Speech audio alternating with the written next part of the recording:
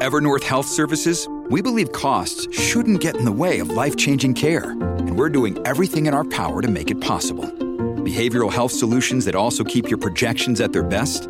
It's possible. Pharmacy benefits that benefit your bottom line? It's possible. Complex specialty care that cares about your ROI? It's possible. Because we're already doing it. All while saving businesses billions. That's Wonder made possible. Learn more at evernorth.com/wonder. Hello, everybody. This is Marshall Poe. I'm the editor of the New Books Network. NBN listeners like to read books and buy them. So we thought we'd tell you that right now, our friends at Princeton University Press are having a remarkable site-wide sale. You can get 50% off books, including ebooks and audiobooks, with the code 50, F-I-F-T-Y, at checkout until May 31. You can save some real money on Princeton University Press books. I encourage you to go there and check it out. Welcome to the New Books Network. Hello everyone, I am your host Rituparna Padkiri on New Books in Sociology, a podcast channel of the New Books Network. Today I am going to be in conversation with Michele Acuto. He is professor in urban politics and director of the Melbourne Centre for Cities at the University of Melbourne, where he is also Associate Dean, Research in the Faculty of Architecture, Building and Planning. He is a well-known voice in international politics and urban governance, with an expertise on questions of globalization and cities. He has worked extensively on environmental action, health and cities, waste management, and the nighttime economy. He is the author of the book How to Build a Global City, Recognizing the Symbolic Power of a Global Urban Imagination, published by Cornell University Press in 2022. I'm glad to have you with us today. Welcome to this interview. Thanks, Ritu. A pleasure. Right. So let me begin by asking you a very simple question. Why a book on global cities, since they are already a well established theoretical presence in urban studies literature? What was your inspiration behind writing this book? Well, there's probably a simple answer to it, being that I started in 2009, so it's a 13-year-old book in a way. And then there's probably a more serious answer to that.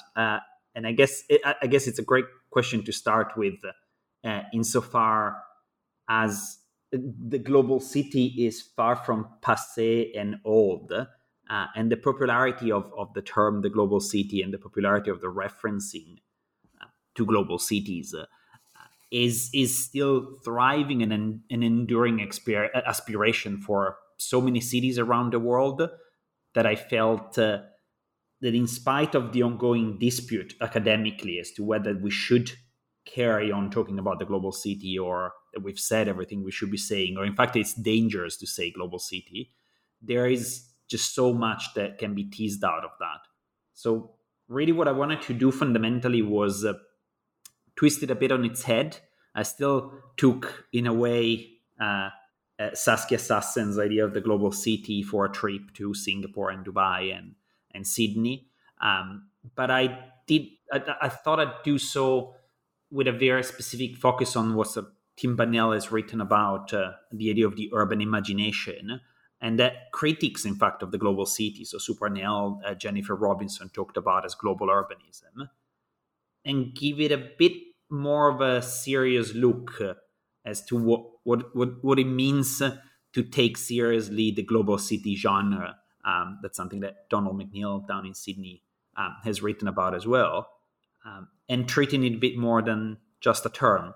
So I think to take you where I started with this, and this would have been sort of the beginning of 2009, the now late Professor Sarah Peter Hall, which is sort of one of the main authors in what is now a 100-year-old scholarship, Peter fundamentally suggested to me that we needed to take the global city seriously, that it's made of money, bricks, and aspirations, and those money, bricks, and aspirations have not gone away in the last 100 years, and its popularity is still very much having a heavy grip in the imagination of people that build cities. So I guess that's where the book comes from.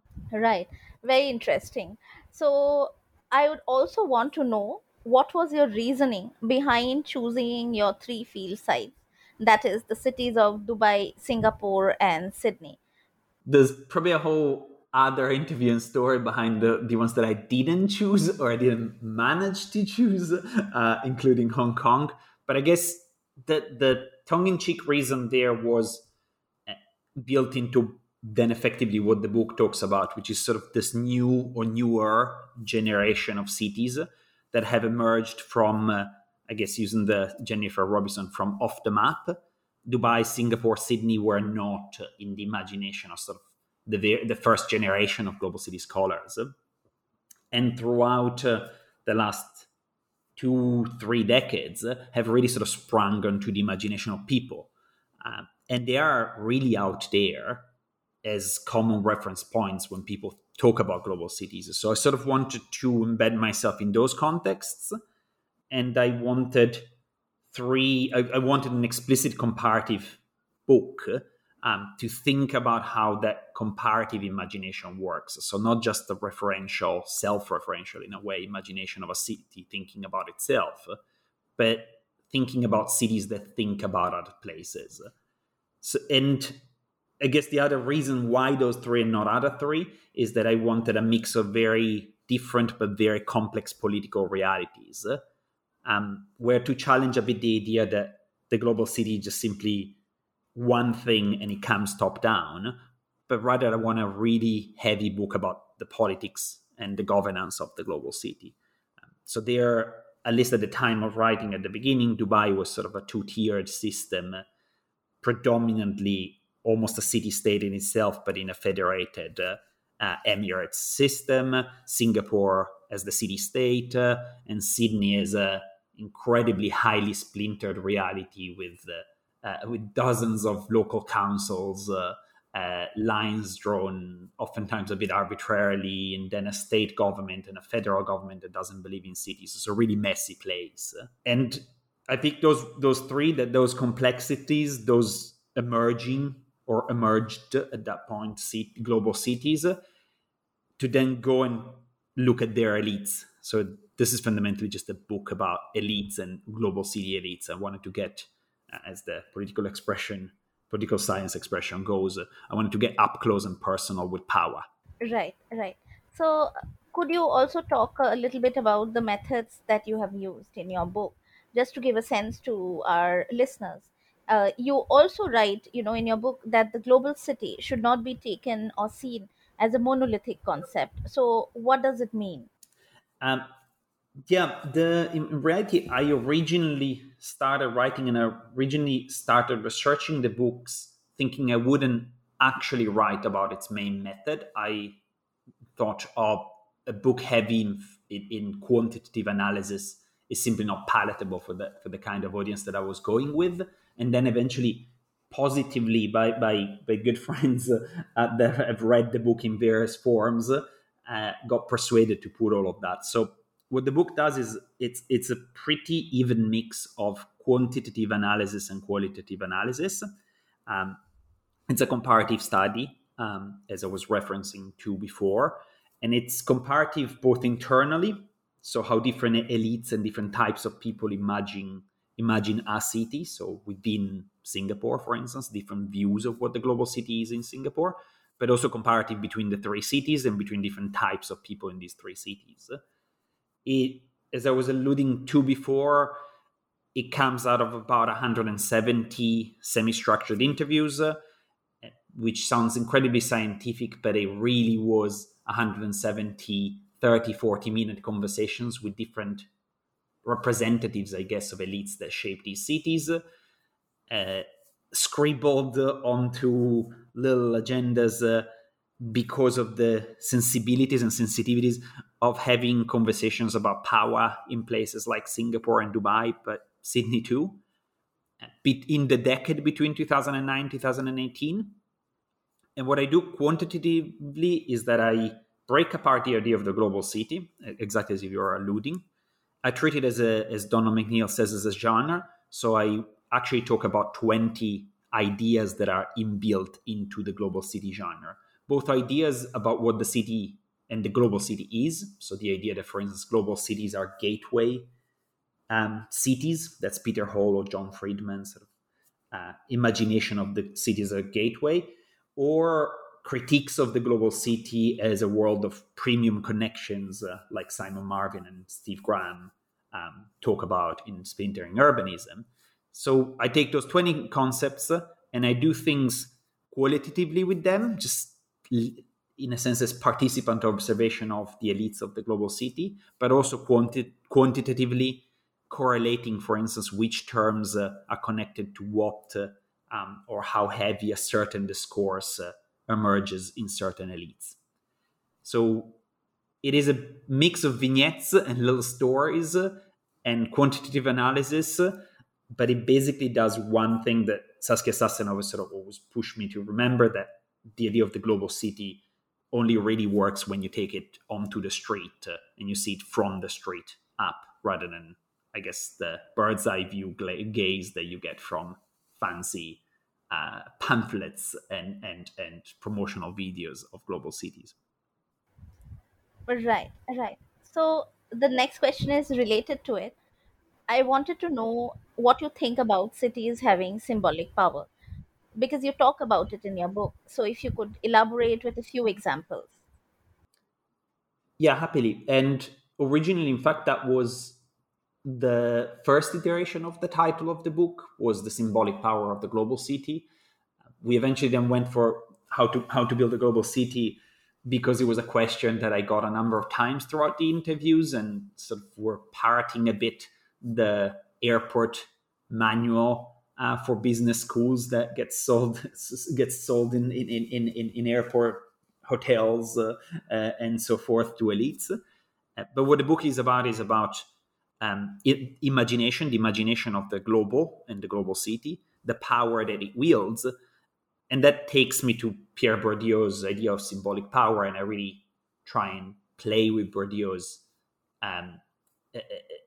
definition and ways of unpacking symbolism and symbolic powers. So what it does fundamentally is that it treats symbolic power as the influence that difference has. Something really great that symbolic power through Bourdieu does is that difference only really matters if you can identify that difference. So it's almost the difference only matters in some degree of similarity. And this sounds very, very esoteric and theoretical, but the idea of getting people to walk through a door only really matters if people can realize that that is a door and what isn't a door is a wall. So I play the same game with cities, and I play the same game with the ideas that sit behind the global city. So what I do is I talk about how the symbolism plays out, how the systems of symbolism make the global city. So for instance, I take readers through the halls where elites used to, at least, gather in conferences and cocktails and events where elites network and speak about what the global city is, gazing over it. But also on the ground, for instance, an encounter with the ruler of Dubai popping out of the subway system and walking across one of the squares in Dubai and sort of stopping fundamentally the activity that is happening on an everyday, and the imagination of the global city almost sort of embedded into a single individual, and what that tells us about the politics and the power relations of the global city. So the book is fairly packed with little anecdotes like that. I think one of the I like particularly in that story is how the global city, as I was saying before, is really, you can see it on the street, you can see it in the everyday life of these places. So for instance, the store of the Kopitiam, which is a mix of Malay and Fujianese, a multicultural melange, a name that simply means coffee shop in a way, if we have to westernize it into English. And there are sort of characteristic coffee shops around Singapore where people socialize, where people have as much breakfast as dinner and lunch. And they were born out of this mix of Malay, Chinese, Western influences, and sort of unique places of entrepreneurship, but also places that have been progressively sort of bought into the big business of the global city. So they have become pins and reference points on Lonely Planet maps and guides. There's big business like Killarney, Kopitiam that are chains that do this and export in other places for Singaporean experience. And I guess that's a good example in my mind of how you can read ideas like the global city is a gateway, the global city is a reality that places globalization. The global city is based on entrepreneurship, urban entrepreneurship, but you don't always just need to read it through the idea of the leader, and you can actually read it through a coffee shop at a corner. Right. This is very interesting that you talk of.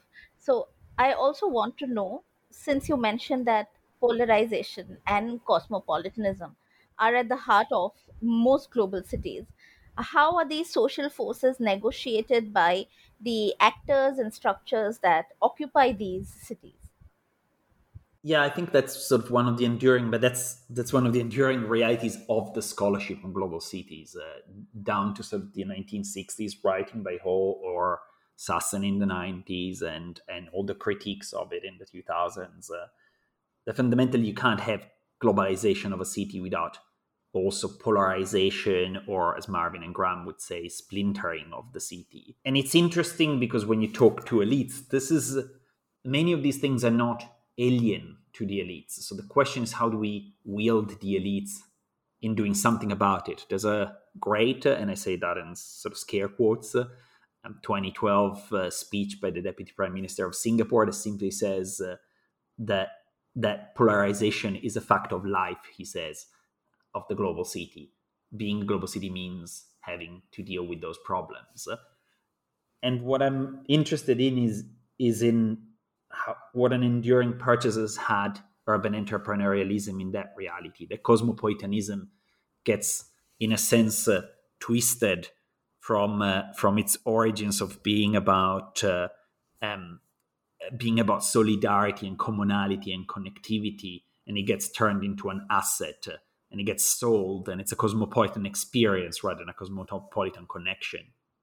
So something I try to do, especially in the latter parts of the book, is sort of to think through the social justice underpinning of becoming global, or staying global, of pushing that brand of cosmopolitanism, and the need to think about the citizens, but citizens with a Y, in the sense of those that inhabit the city and need to be recognized.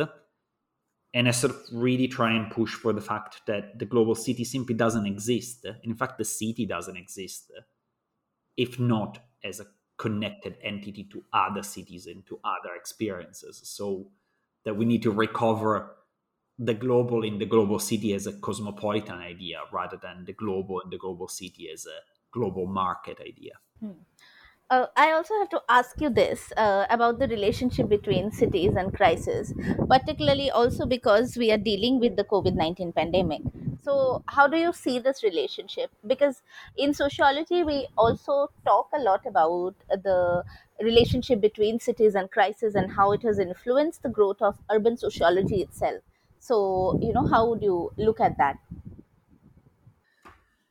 Yeah, I have to say that I packed and shipped metaphorically via email, clearly, the last final version of the manuscript around about a couple of months before the first informal notices of cases of coronavirus. So one of the things that I did is that then obviously I was reviewing proofs in the thick of the start of the crisis, and we decided explicitly not to throw it all away and decide to rewrite it. So there's an end chapter reflection on it that in fact sort of takes place precisely in a very global city sense of me sort of running back from Singapore or via Singapore through Australia and things progressively shutting down. And it's sort of a reflection on the depth of the disruption of the crisis on the idea of the global city, that the pandemic crisis has hit really at the heart of the global city, because the global city emerges due to its connectivity, due to its tight agglomeration of people and its messiness and the encounter of things. And in reverse, actually, it's exactly that makes the global city sort of one of the major vehicles through which the pandemic spread. But this is not news. So Roger Kyle and friends and colleagues in Canada, for instance, had written extensively about this being exactly the case in the 2003 SARS. That, if anything, the pandemic has made global cities even more central today to challenges that break borders and boundaries, whether we want it or not. Climate change, migration, a pandemic. So in a sense, I would argue that the crises have made considerations about global urbanization and global urbanism even more central. And I also guess that many of the dynamics that I talk about have been even more entrenched into the mentality of and imagination of people. Fundamentally because cities have been even more imagined throughout sort of 2 years of lockdowns and no flights and no connections. And the symbolic power of certain places have been entrenched even further. So I guess something that comes up in the book is that up to sort of the early 2000s, there was a clear rise of other cities from off the map. That the global urban imagination was expanding in I guess, sort of younger, different type of elites, but also that the crisis has now thrown a big spanner into that and has entrenched the power of certain realities that we don't have the capacity to touch directly as easily as we used to do before. And I guess also that those elites have remained entrepreneurial, but perhaps more pragmatically and less speculatively than before. But I would argue that lots of that story rings central. And again, that it was a story that was told in the early 2000s. So I wonder if we learn that story. Right. So, last question, and I know it could sound a little abrupt, but do you think that there is the possibility of a global urban imagination? I think there already is a global urban imagination, whether it is in fiction, art, culture, right? We don't have to go into academia to understand that. Most people have a global urban imagination. And I guess I say that coming myself from a very tiny, small country town village. I don't sort of hail from a major global city. And even in that context, I had some degree of a global urban imagination. People imagine New York, and people have a sense of a London without having to even invoke the United Kingdom. So one of the things for me is actually that an urban imagination is sort of one of the most endemic traits of us as a progressively urban species. But then the problem there, and I guess what I point out in the book, is that imagination is often simplistic. So I show, for instance, what purchase do city rankings, of which we have more than 500 today floating around, have on the global city discourse, and how heavy rankings shape the global city discourse, which one is the best city at something. And that imagination gets hijacked by profit considerations, and it's often based on problematic drivers. So and then in a sense that imagination is deeply relational. The story, for instance, you can find in the book is how Dubai, after a brief period of imagining itself as New York, more pragmatically reimagined itself as a Singapore. And that Singapore, in turn, shaped the way Dubai was evolving. But at the same time, other cities were looking at Dubai through the Dubai model, imagining themselves as Dubais. So in a way, the imagination isn't just a possibility, it's a really tangible reality of how we build cities, how we lead cities. And hence why I invoke symbolic power, because there is a really complex system of urban imagination, urban interreferencing, again, that Tim Bannell writes even more beautifully than I can about, and that we really must try and understand how that symbolic system of global urbanism works. Its elements, that it isn't just the usual suspects, that in fact academia is part of that elite, and that the system is incredibly complex, and that there are symbolic entrepreneurs, as I call them in the book, that shape it, be they consultants, experts, businesses, multilateral organization, officers, academics, consultants, and so forth. So the symbolic entrepreneurs within that system hold a particular power on shaping that global urban imagination. So I guess the way that I push the book and sort of what I want people to take away from the book is that imagination exists. The symbolic power that cities can have on it is humongous, but we can build and advocate for a better and more cosmopolitan imagination. And cosmopolitan, in using the word global in the global city, like Robinson and Parnell use it as a question of solidarity and connectivity between cities, that it is up to scholars to step up and do so. And there are many different types of activisms to do it. So what I try to do in the book is just try to broaden the activist repertoire of the academic or the consultant or the expert that wants to understand symbolic power. And when you understand and play with power, you have to understand inequalities and you have to understand violence and you have to understand what's left behind, not just what is put in front. So really, it is a story about coming to grips with the fact that the global urban imagination is there, and we really need to sort of engage with it and advocate for a better one. Right. Thank you so much for taking us through the main points of the book and taking time out to do this interview. I think that it will be very useful for our listeners to now go back and read the book with maybe a more fresh perspective, as well as for more new audience to pick it up.